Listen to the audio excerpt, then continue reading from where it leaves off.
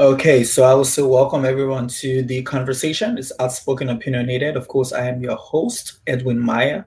Today, it's a really important topic. It's something that's dear to my heart. I love to be transparent on the show. I love to be transparent in every platform that I'm a part of. 2 years ago, I was diagnosed as manic depressant. And so I remember the stigma. I remember how I felt when I was first told that. I remember I had a good friend who's psych nurse, and she basically told me, you need to go see someone. And so I appreciate therapy. I appreciate celebrate recovery because those are different tools that I use to help me through my mental health issue. But just looking at context, if you guys are sitting here, we're all in America, we're around the world, COVID-19 has happened. And what I've realized is that there's a group of people, there is a set of population that people have forgotten about.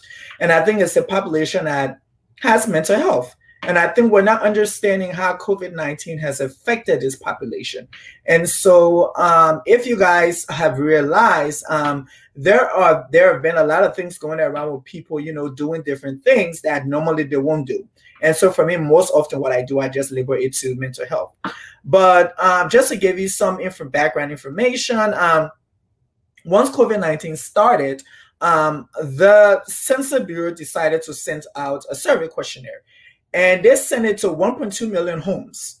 And from that survey questionnaire, they realized that 60% of Americans fell short, some sort of anxiety. 53% of them started worrying. And then 48% was depressed based on COVID-19. Because if you remember, people lost their jobs, their relationship that was strong because there are people who, just life in itself happened. And so not being the SME, meaning the subject matter expert of such topic, I decided to get someone, and who better than Vanessa Adebayo, someone who in the short time I have followed her, I've grown to respect her, watching her on the Pan-African platform where she was speaking about mental health, and I was like, oh my God, I need to get this girl to come and speak. I need to get this girl to my show because I know that there are people out there who really don't understand the implications around mental health. And I think us in our community, which is the Black community or the African American community, African community, Black community, whatever community it is, we really don't talk about mental health. And I think that's an issue in our community. So I'm going to bring into the show Vanessa Adebayo, who also runs a nonprofit organization, which is called Africa Health Matters. And so she will tell us about Africa Health Matters. She'll tell us about herself, what she's doing in the community, and just tools for us to understand what mental health is all about. Because I think we really don't take it serious as it is. And so I think as parents, as siblings, or whoever it is, for you to just be able to cope around these individuals, or even understand them. So without further ado, I'm going to bring Vanessa into the live, and then we will go from there. So Vanessa, you're welcome to the conversation. Thank you. Thank you. I'm so happy that you're here. I'm so glad that you accepted the invitation from the beginning. You were ready to go, and I really appreciate that. But like I said, this platform is kind of informal, so we do our thing over here. We got people who were sending questions, like I said earlier, and then, we just go from there. But really, I want to know, who is Vanessa? Who are you? Who am I? That's a good question. If I don't know by now, I think there's a problem, right? Because COVID-19 has, I think, I really loved how you opened up the show. You talked a lot about COVID-19 and its effect on people, especially with their mental health. And I think a good thing about COVID-19 is it gave us an opportunity to kind of stand still and be in isolation in a sense, but really have time to reflect on life in general and who we are. So me, I'm a global public health professional. I'm very passionate about public health as a whole, really more so focused on health equity and making sure that regardless of your socioeconomic status or geographical location, you're able to access the proper health resources and knowledge that you need.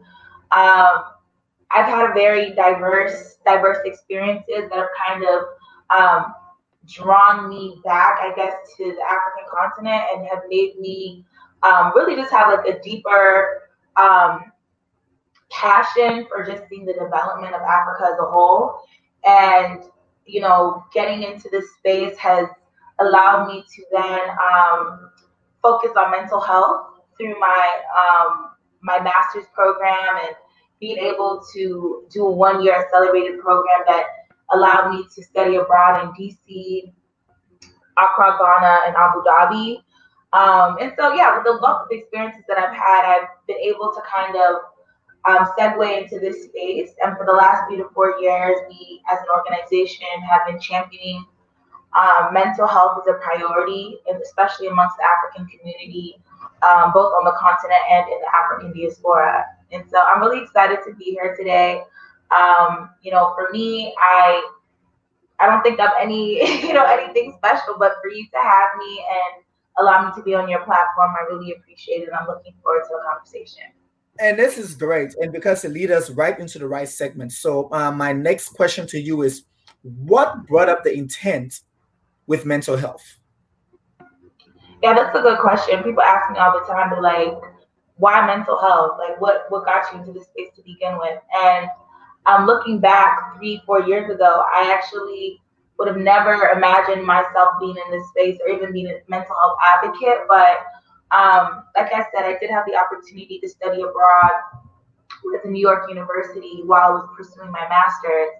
And during my study experience in Accra, Ghana specifically, I was really able to understand mental health in a different capacity, because here I was at the University of Ghana taking a social behavioral class and learning about psychology. And, you know, I had a Ghanaian born and raised professor who was also a psychologist explain the importance of mental health, but really also speak to his own experience being an African man and battling with depression due to a major breakup. And I felt that was very vulnerable, because never in my life had I seen a man really share his emotion or share, you know, the downfall of his vulnerability. And so seeing and hearing his experience, or hearing about his experience, really encouraged me to really enjoy the class. And then I think a step forward was actually being able to go to a local psych hospital and see, get a visual picture of what the mental health care delivery system looked like.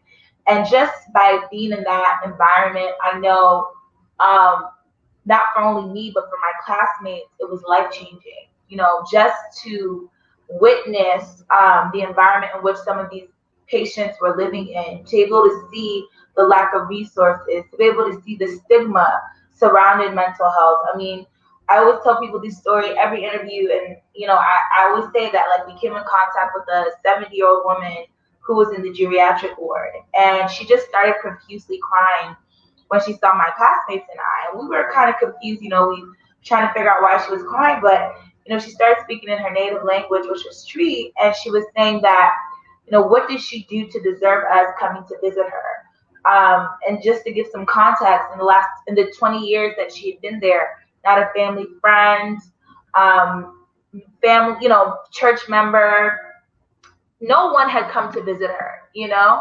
And so that to me moved me, because it just showed, like, just our simple presence, just the simple fact that someone cared about her and cared about her well-being.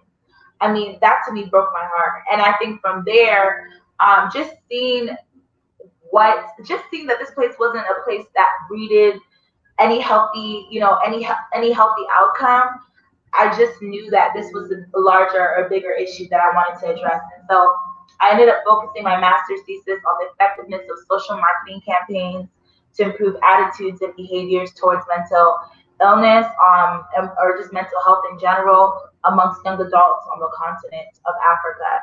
And yeah, the rest is history. I mean, my master's thesis really is what drove me to be in this space. My master's thesis and my experience is what really drove me to want to even start Africa's Mental Health Matters.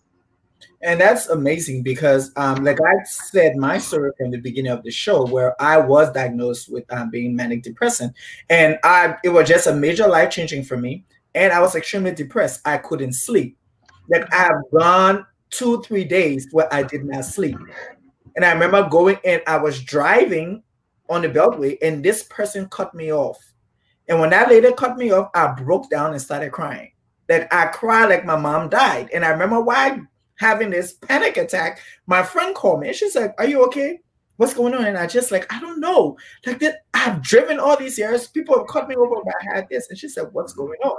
And I literally had to tell her what's happening to me. And good thing was my friend is a psych nurse. So she's like, "Wherever you at, you need to go somewhere. You need to go somewhere. You need to talk to somebody." And I remember going into therapy where I thought, originally coming from Africa, we don't go to therapy. Right. Then I'm a Black man. Like, we don't go to therapy. And I remember just being able to talk my issues out. And I didn't get to take them. I was prescribed certain medications, but I didn't take it because my friend told me, "Don't take it." She said, and that's not for anybody who's watching. If you're watching or you watch this again, if you're, your doctors and all these people tell you these things, you have to do it. But for me, people around this, my support system was greater than anything else. So I had a great support system. And so they literally helped me. My therapist helped me. I had a great friend who was a dentist who was also, everybody was there for me. And I was able to get through that process and be able to become whole, like as I am right now. But I think the stigma and coming from, like I said, I was born and raised in Liberia. And I remember seeing people in my neighborhood who had mental issues. And everybody would call the person crazy. And I feel it's like, okay, there are a lot of different disorders in mental health that doesn't lead to insanity. And I think we call everybody crazy. So if you can we just talk about the stigma that affects people with mental health? Yeah, I think that's very important.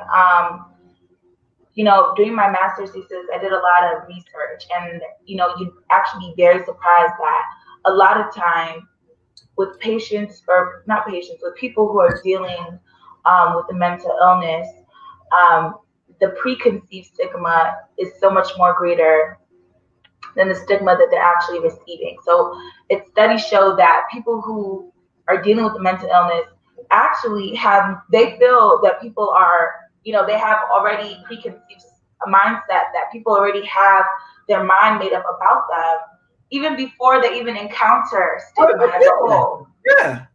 So I think it's big, because automatically when someone, it then says to me that automatically when someone is diagnosed or someone is dealing with something, the first thing that they're thinking about is, what is this person going to think about me? What is my family going to think about me? What is my job going to think about me? How are people going to receive that I'm dealing with A, B, C, D, E?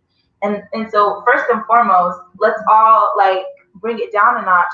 We all have mental health, right? People are like, "Oh yes, because she has a mental health problems." No, we all have mental health.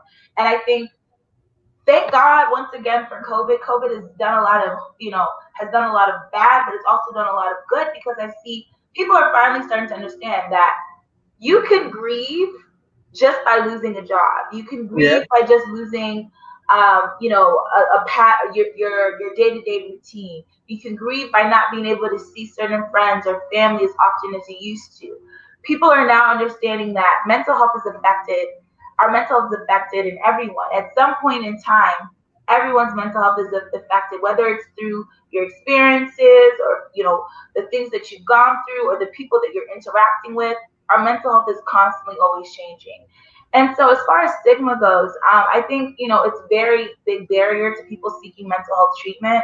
I know that, a lot of times out of fear, people will not go see a therapist. People will not go see a psychotherapist or, seek counsel. And I'm like, thank God for your example that you had that support system in your situation where you could call someone and confide in them about what you were going through. But a lot of times that may not be the case. And I think it's this thing where, especially when you're talking about in the African context, if they see you in a certain area, that person is mad.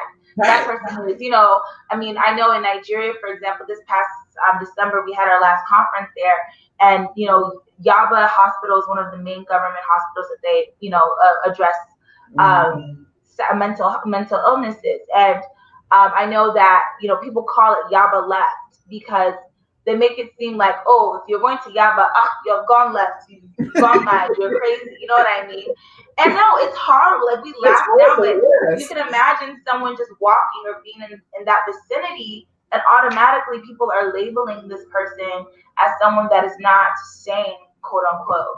I think, once again, the conversation is getting better. Like, when I have conversations like this, I don't want to focus on the stigma, because I do think that with all of the advocacy going around, with all of the support groups, with all of the campaigns, with all of the newfound awareness, people are starting to understand that mental health can be addressed, right? And that's in any capacity. It doesn't have to be a full-blown mental illness. It could just be you feeling simply sad, you know, by just experiencing something. It could be you feeling down about, you know, interacting with someone or receiving some type of information, but it's becoming more of a conversation. And I think the more that we talk about it, the more we have conversations like this, the more that we feel free to talk about mental health, the less stigma that people will receive by seeking the proper mental health care that they need.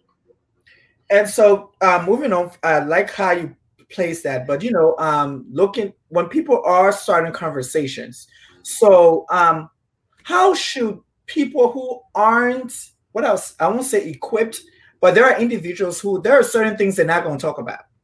My daughter, if my child is schizophrenic or my child has some sort of depression, we're not going to have that conversation. And so how can folks who have these people in their midst, like family member, cousin, deal with that? Yeah, that's a good question. A lot of the time it's, okay, we talk about, you know, people opening up and addressing mental health, or addressing maybe whatever they're dealing with, but it's like, okay, then who am I addressing it to, right? Who is my support system? What does my support system look like? If I can't even break down in front of a family member and cry, how much more am I going to be able to tell them what I'm internally battling or dealing with? And so I think it's important that we create safe spaces for people. And when I mean safe spaces, I mean being open to leading people to the right resources, being open to just having a listening ear, being open to receiving someone, even if they're not necessarily telling you what exactly is wrong. Because I think building a safe space doesn't happen overnight. It happens gradually. So if I'm your daughter and I'm experiencing signs of depression and I don't know what that is, and I feel that maybe in the past, you know, you've burned bridges where I don't feel like I can trust you, if then something switches and one day I feel, you know, we're in the same space and you ask me, how are you? Right? And not just, oh, how are you? But really, how are you? How is your mental health? What are you thinking about right now? Right? Like, what are some of the things that are bothering you? I'm gonna look at you like, Dad, wow, like, what's going on? Right? And I may not even respond to you at that time. I may not even feel the need to go into details, but that to me, I think is a beginning step to creating, quote unquote, a safe space for a relationship to grow. Because the more you step out of your comfort zone, the more that you create a space where I feel like I can be vulnerable, the more that we are able to establish something. Now, sometimes it doesn't get to that point. Maybe because of generational experiences as a parent, you can't get there. Maybe you can't ask me how I am. Maybe you can't be, you know, open to me being vulnerable.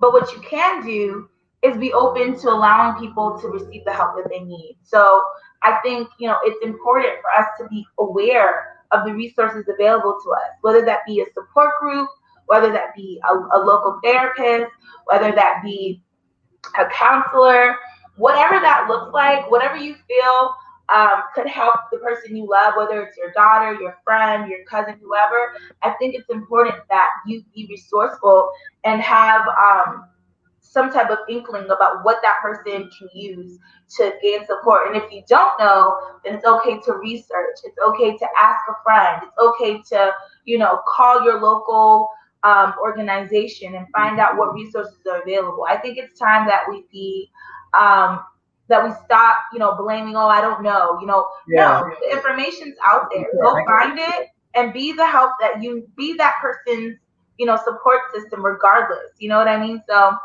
yeah, those are some of the things that I feel we can do. And I will say, I know for me, like I will always use myself as an example because I think I know me. And this is what I do. I remember, when I have a couple of friends who, lost a pregnancy or,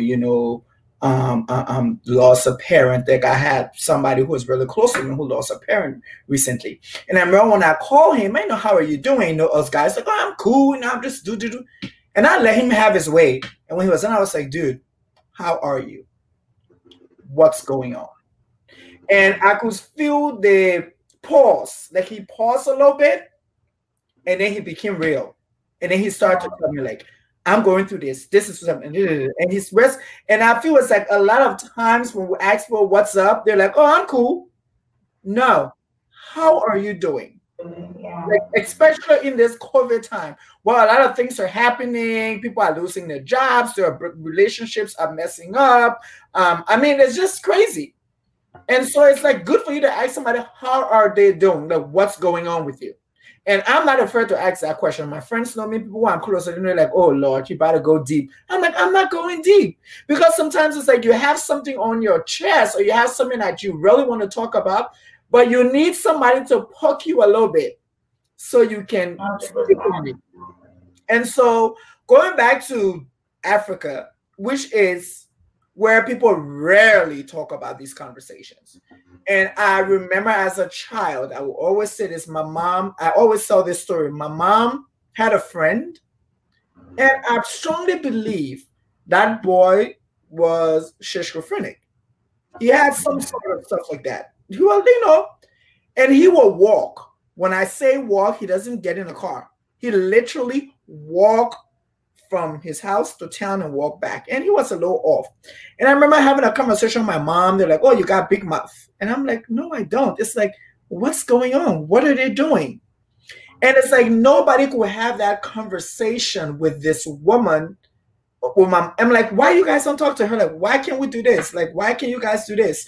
And so I want to ask you, for someone who have gone to Africa, who have tried this in Africa, what has been your experience dealing with people when it comes to mental health in Africa? That's another good question. I think, so far so good, right? Like, granted, I have to be honest in terms of the audience in which receives us, and the audience in which receives us, majority of them are young adults, right? From ages 18 and onwards, maybe to like 35. And, in recent conference in Nigeria, we did get a lot of parents that, showed up in support and actually had maybe issues with their child that they kind of wanted to address, and see if, they can get the proper resources that they need in order to do that. But in general, I think young people are tired. They're tired of putting up a front. They're tired of not being able to be themselves. They're tired of not being able to just freely speak. So we're living in a generation where, and I'm sure you know this just as much as I do, if things aren't going right, people are posting on Instagram, they're writing, long statuses, they're tweeting, they're doing what they got to do to get their opinion out there, even if nobody cares, right? And so I think that we're living in a society now where people are responsive to it. Now, as far as you're concerned with a similar story, excuse me, that you just mentioned about, the young woman not being, not really feeling comfortable to talk to a young woman about her son. Yeah, definitely. I think that still exists. I mean, getting someone to be vulnerable about the health of their child is hard. This is my baby. This is my, my everything. You put all your hopes and dreams in your child, thinking that they're going to reach a certain level of excellence that you've already kind of prescribed. And then when they fall short, or when they're dealing with things that you may not have the proper knowledge about, as a parent, it becomes a very vulnerable place for you to be in. Now, I do think that, you know, it's harder to engage with people who haven't come to terms with whatever their child is dealing with. But I think with the proper knowledge, when they can label it whatever, whether it's schizophrenia, whether it's depression, whether it's bipolar disorder, they're able to then kind of move forward and walk in that, you know, walk in that confidence that this is what my child has and we're dealing with it, right? But when you put things under the carpet, which is what a lot of Africans do, and then not address it, you're making the situation worse, and you're also not giving an opportunity for that person to be able to seek the proper help that they need, you know. So I think it's very telling in different situations depending on who we're talking to or who we're dealing with. But in general, I think Africans, our biggest issues are pride. We don't want to seem weak.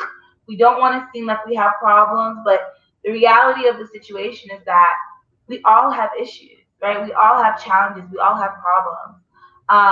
And I think the more that we're able to be honest with ourselves and be honest with other people, the more better that we'll end up at the end of the day, because it'll give us an opportunity to really take on our challenges head on and get the help that we need, you know what I mean, to live better and healthier lives.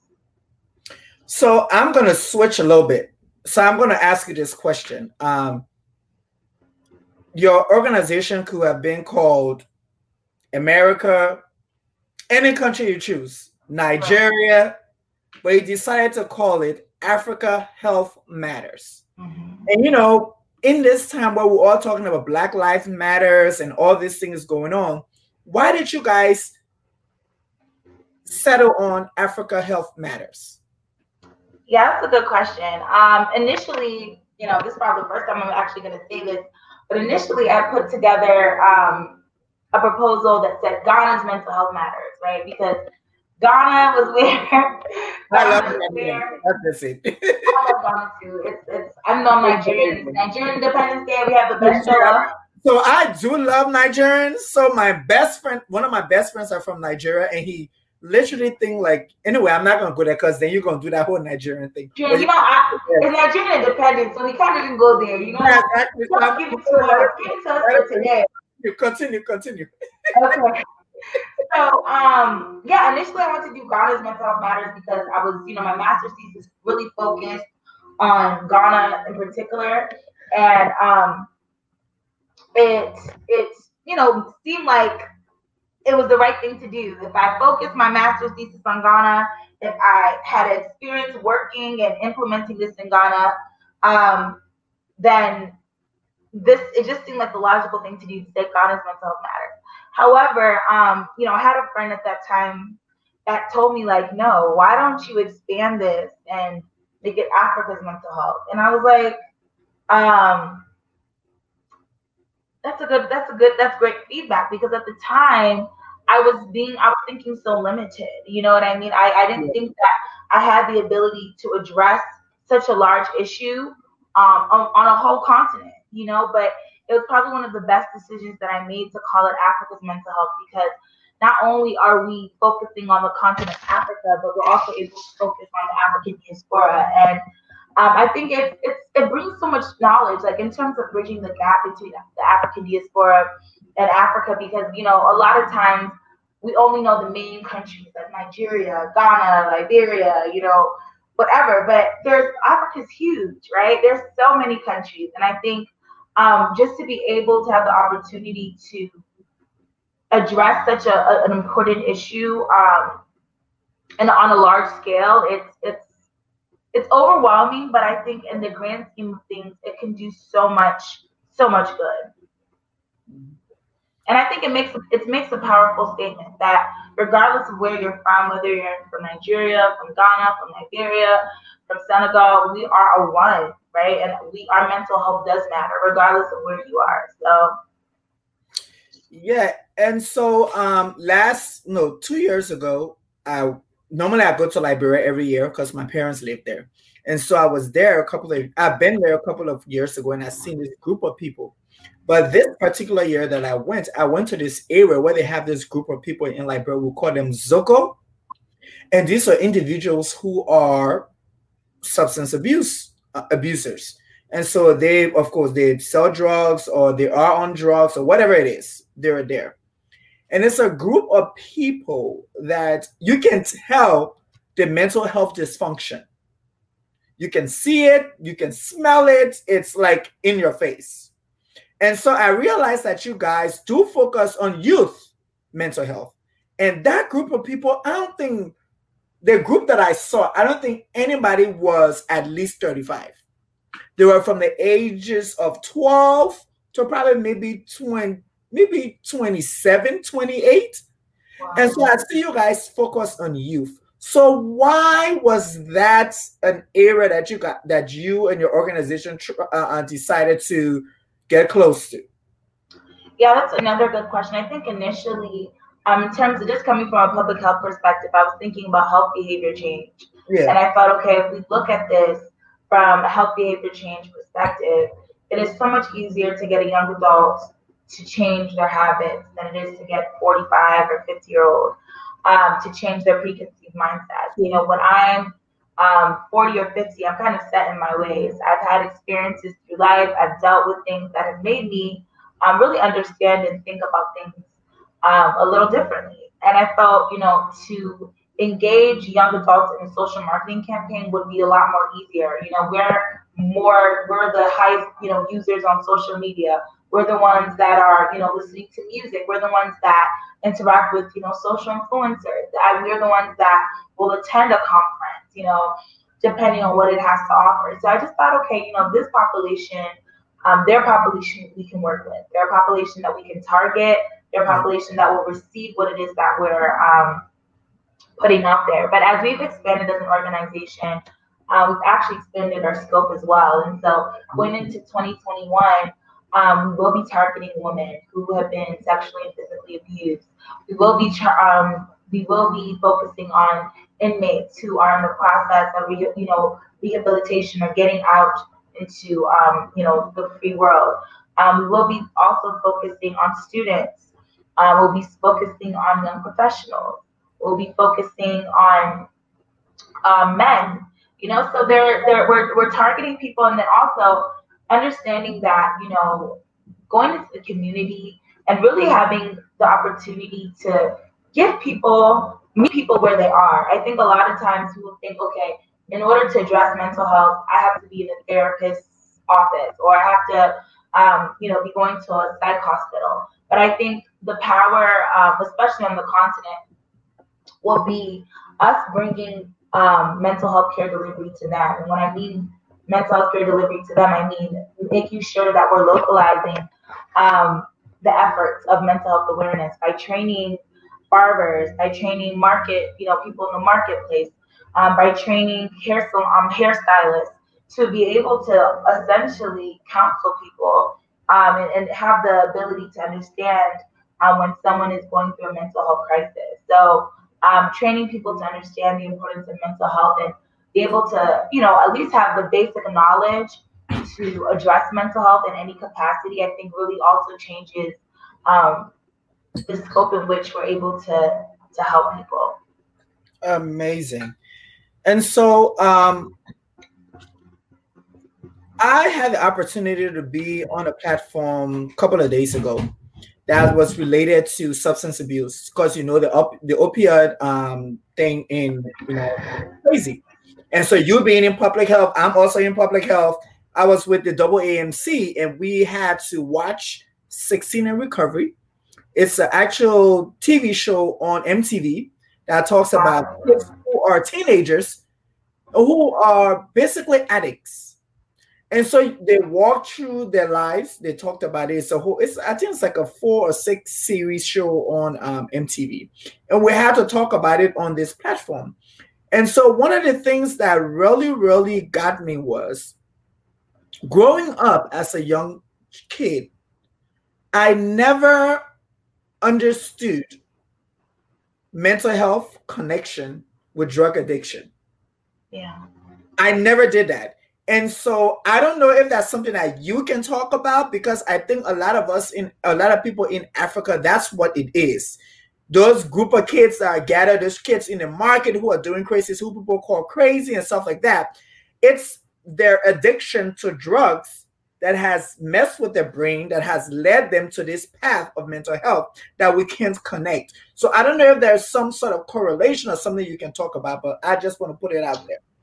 Yeah, I think that's really important. I personally, in terms of the connection, I'm not a professional, so I don't want to, but what I've seen though from, just my work and just my understanding is that it may even be that someone is diagnosed with something. So I think everyone some people have triggers, right? Yeah. And so essentially when certain things happen, when life presents itself in a different shape or form that you're not familiar with, or you're not able to really cope with, it may be that triggers you into dealing with a mental illness, right? Whether that's depression, whether that's bipolar disorder, whether that's anxiety, whatever that looks like for you, or whatever that trigger does to you. I mean, it'll present itself in a mental illness, and that's just with some people. And I know that sometimes dealing with that then turns people to drugs, to overuse drugs. In really, I think in response to dealing with whatever they're going through. So it could be that, God forbid, I lost my mom, and now that has triggered me to go through some type of anxiety and depression. And then in that, going through the anxiety and depression, I then turn to drugs to make me feel better. You get what I'm saying? So yeah. I feel like sometimes it's a domino effect, or it can also be similar to what you're saying. Maybe by being peer pressured, or by social influences, or by cultural influences, I kind of come into, dealing with marijuana. And maybe marijuana doesn't affect you the way it affects me. And my overuse of marijuana affects my brain in a way that doesn't affect your brain. And in response to that, I end up showing signs of depression mixed with schizophrenia or something. So the big takeaway here is this: we're all very different. The way I function is not the way you function. And I think we all have to understand that life will affect us. The choices that we make will all affect us very differently. So from what my understanding is that it could be genetic. It could be that, there could be an imbalance somewhere in terms of, different chemicals. There could be already a present mental illness that's already present, and then in return, you're not willing to deal with it. Going back to putting things under the carpet, you're not willing to deal with it, so then you turn to drugs and abusing alcohol, or whatever the case may be.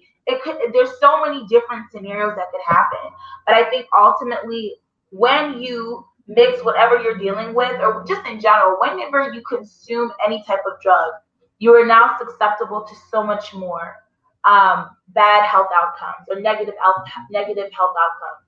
And I think it's very important that as Africans, we don't dismiss certain things. I know, like, especially in African culture, especially in the music industry, it's not frowned upon to smoke. It's not frowned upon to heavily drink. But these are things that are affecting our bodies. These are things that are affecting our mind. And I think that very same blunt that you see maybe Burna Boy smoking or whatever, and you then decide to kind of go and do the same thing, could genuinely change your trajectory of your life just like that. And so we have to understand and educate ourselves on the importance of practicing healthy behaviors, and understand that these things that we do, whether it's recreational, whether it's to release stress, whatever the reason is, it can definitely affect us mentally and physically at any time. So I hope that makes sense. I don't know. Yeah, right? It makes great sense, because I think the issue is, and normally we forget we don't know who. like when I ask the question, who are you? It's a question where it's like you really can define who you are. And when it's coming to substance abuse or when it's coming to drinking, whatever people do, a lot of people don't know the limit. They don't know what is it that they can do and what is it that they cannot do. So when you have reached a place in your life where you know who you are, you know there are certain things that you cannot do. I personally know there are certain things I ain't messing with.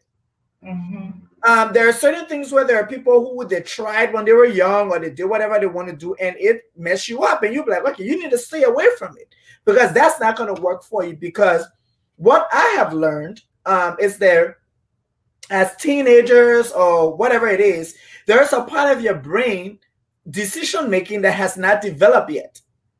It takes a gradual process to get developed. So you have these kids who are 12, 13 years old who are taking meth. I mean, some child say he was 9 years old when he started taking methamphetamine. So you got meth, and then he said when he take meth, that means he needs to snort coke, and when he snort coke, that means he needs to take heroin, and when taking heroin, he needs to do LSD, and when taking LSD, he needs to take some pills. So at 12 years old, makes all that stuff in your system. Your brain don't even know what it's supposed to do, and I will tell you. I went to a fairly all-white university, and I was invited to a party, and they called it a pharmaceutical party. And at that party, everybody is supposed to bring whatever in a cabinet. You put it in a bowl, they shake it, and you take what you want to take. And whoever invited me to the party, I was like, what?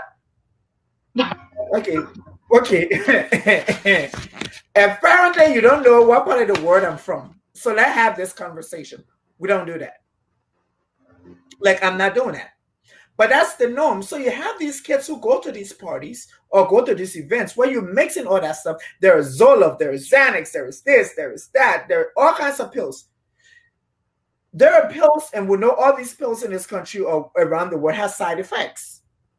You take something that doesn't work with your body, you go another way. So I think that's where I was able to connect mental health when it comes to drug addiction, mental health, and all that kind of stuff it is. But then I also want to ask you as parents, as people who are, parents or guardians or brothers and sisters, how can we act appropriately to our family members or friends who have been diagnosed and they are labeled as schizophrenic, they're depressed, all that stuff? How is it appropriate that we should act to these people? With compassion, with love, with understanding. That's what I preach when I talk to people. There's no best way to be there for someone. You know what I mean? At the end of the day, people respond very differently. Once again, what I'm realizing is that people are very different. What I may find comforting may not be what someone else finds very comforting. But I think as a standard, showing love, showing compassion, showing understanding, these are three things that I feel like really help people understand that the support is there, right? And ultimately, not worrying about what other people think. I think like once again, we've really put ourselves in such a position, not only in the African community, but in the Black community as well, where we care too much about what other people have to say. We care about what society has to say. We care about what church folk got to say. We care about what our friends and family have to say. Ultimately, like I said, when you're able to label what it is that your family friend, your brother, your sister, whatever they're going through, when you're able to label that and understand that as a family unit, you are going to deal with whatever diagnosis this person has received, there's a certain level of confidence that allows you to be able to deal with it and understand that this is what life has presented you. But regardless of anything, you're standing firm and you're standing there for your family member. Whether that means, you dealing with them and making sure that you take them to therapy every week, whether that means you making sure that they're taking the right medication, whether that means making sure that you're there when they do have, a fallout or an episode, whatever that looks like for you. Just understanding that this is a journey that you decided to be a part of. Knowing that you're going to love this person unconditionally, knowing that you're going to support this person unconditionally, making sure that you're going to love this person unconditionally, and showing compassion and understanding that although you may not understand it, although your neighbor may not understand it, although your family and friends may not understand it, once again, this is the reality of what you're dealing with, and you choose to understand it and understand that person for what it is that they're going through. Thank you. I don't think I asked you really for you to go into depth about your organization and currently what are you guys are doing in Africa or around the world. What are you guys currently doing right now that people who are watching or who will watch later can join? Like, how can they be a part of this? That's a good question. I mean, for the last 6 months, we've been under reconstruction. At first it was just annual conferences in a different African country, which, don't get me wrong, is stressful enough. But we realized that in terms of health behavior change and really being able to make an impact, it requires us to do more work on the ground throughout the year. And so in the last couple of months, we've been able to implement country teams in Rwanda, Nigeria, and Ghana. And they have great leaders. We have our country ambassadors who lead each country, and they have teams in which they focus on our social enterprise, our community engagement, and our social marketing campaign. It looks very different now as far as our strategies in which we are engaging people, but through our social media engagement, through our social marketing campaign, we're able to use social media as a tool to be able to bring awareness to mental health and also bridge the gap by allowing people to understand the proper resources available to them. So, through podcasts like this, through podcasts that we're actually going to be starting soon, through I'm really excited about that. Through our Instagram page, Twitter, Facebook, YouTube, these are all ways that we're able to, kind of get our message out there. And then, of course, through our newsletter as well that we recently started. Now, through our social enterprise, we're able to kind of fuel income or finances or resources back into the organization, but also provide resources. So we have our t-shirts and our apparel that we're building right now. We have a t-shirt that anyone can purchase online on our website, but we want to continue to build upon that and offer a variety of other items that people can purchase. We also have a mental well-being program or corporate mental well-being program that we'll be implementing shortly with different organizations within the African continent in order to aid in their employees' productivity and performance in the workplace.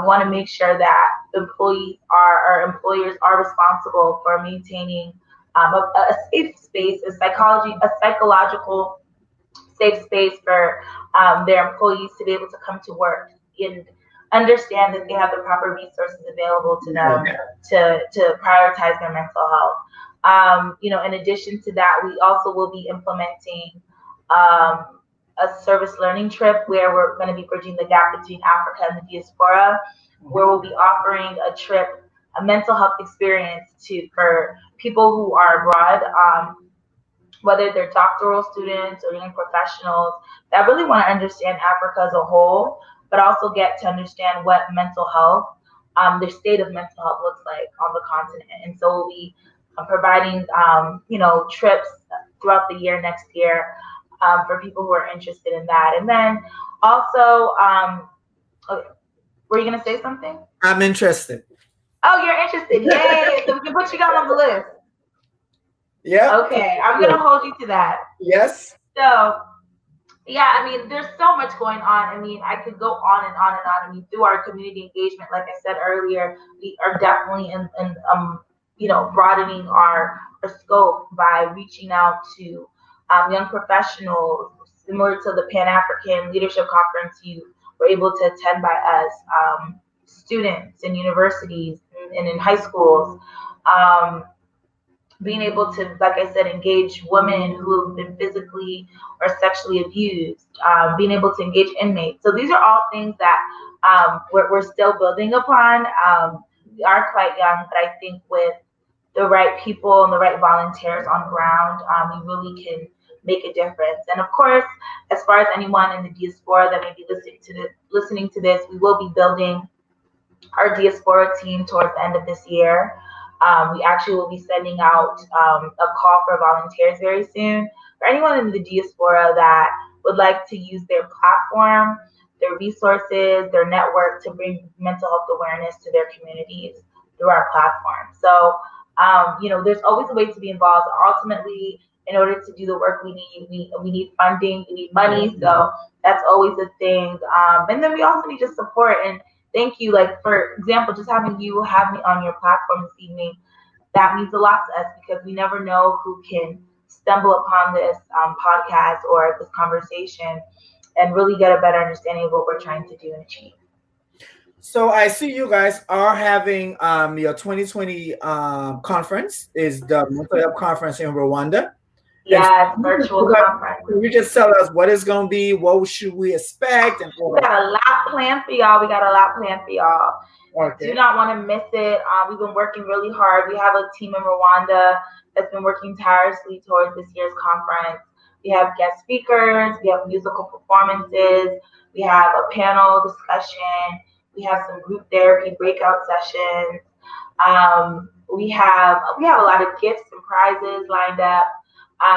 And we have a lot of short films. We have some short films that will be showing, featuring our current committee in Rwanda, talking about the state of Kigali, Rwanda, but also talking about the way that mental health has affected their country. Unfortunately, every year, unfortunately, this year we're not going to be able to be in Rwanda. Every year we end up going to countries, and this year we plan to be present at the Kigali Convention Center, and we had it all planned out, but due to COVID, the trajectory of things did change. However, I really do believe that this year's conference is going to be powerful because we can ultimately expand our reach. For people who wouldn't have been able to be there in person, now you can tune in from your home wherever you are, and we're really expectant that this will be a really great conference that brings a change, but ultimately impacts the lives of people to prioritize their mental health and create a mental health culture. So where can people go to register for this conference? In our bio, we have set up a link tree in our AMH Matters bio. We'll also be connecting the link to our website. Right now, disclaimer, our website's actually down. It's not going to be up until tomorrow. For some reason, I think Squarespace is going through something, but regardless, by tomorrow, we should have the Eventbrite link available to people on our website, on all our social media platforms, and yeah. Okay, great. So I would say thank you for coming here. Thank you for all this information. I think it was great. People really, really enjoy this. I'm already getting text messages from people who are saying, glad someone is talking about dealing and helping with mental health in Africa. I'm getting messages coming in. Someone just sent a comment. Someone is interested in volunteering. Yes, we're always looking for volunteers. How can they get in contact with you or your team? They can email us at africasmentalhealth@gmail.com. Okay. It's africamentalhealth@gmail.com. africasmentalhealth@gmail.com. Okay. There you go. With an S. With an S. So Africa's. Yes. Okay. Mental health. Okay. Yep. Good. And also, so after this, what are you expecting? What can you expect folks who are watching or who will watch this again? Because we do have a huge platform on Instagram this loads up on Instagram at 9 p.m. tonight. And so what do you want them to get away from this? I think we can all do our part. Our organization really is built on unity. It's built on collaboration.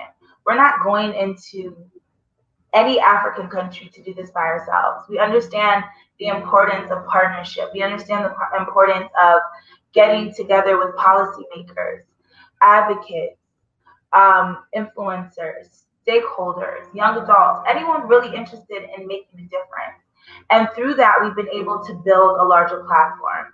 I just want to encourage anyone listening or anyone that comes in contact with this platform to do their part as an individual, whether it's getting your mental health first aid, whether it's going the extra mile to ask someone how they really are, whether it's you just educating yourself on the importance of mental health and the different mental illnesses, whether it's you just being a good support, to a good supporter or a good friend to your, someone that is dealing with a mental illness, whatever that looks like for you. Let's just all do our part. Let's show love. Let's show compassion, and let's show support to the people to everyone, really, not even anyone in particular. Like, we all need it. Mental health affects us all, and so going the extra mile to just be there for someone, it goes a long way. And I really want to tell you thank you for this, and for those who are watching, this was a segment with Vanessa Adebayo. She's with Africa Health Matters. We talked about mental health from its infancy up until when. There are great tools in here that can help you out. But this month, the conversation is really focusing on mental health. So next week, for those who will be watching, we will have a therapist, and we'll have somebody who has battled mental health through his lifespan. He's currently in his 30s right now, and he's just something that he's dealt with, and he will tell us about his challenges, how he overcame it, and how he was in the support system that was part of it. And it's funny because I was part of his support system. And so that would be that. And then we will go with somebody who's currently working on, which I'm going to connect you with her. She's working on an organization to really support women who are affected with mental health. And so I think it would be a good, I will try to connect you guys, and you guys I would love that. And then at the end of the month, I have self-love coaches. So I have two people who are doing their own businesses in self-love, and they're really, because at the end of the day, when it comes to mental health, it's all, your wholeness develops around self-love. And so I have these amazing women who will talk to us about self-love and give us tools and techniques to deal with self-love. And so this has been amazing. This was the conversation. I've spoken opinionated. I had my girl Vanessa giving us information. It was great. I enjoyed. And so those who will be watching, we're done. Thursday again next week, 7 p.m. I say thank you for coming. We appreciate you, Vanessa. Thank you. It was a great time. Thank you so much. 2020 conference in December. And I promise you I will be there. Awesome. I'm looking forward to it. Okay. All right. Thank you so much. You're welcome. You're welcome. Bye. Bye.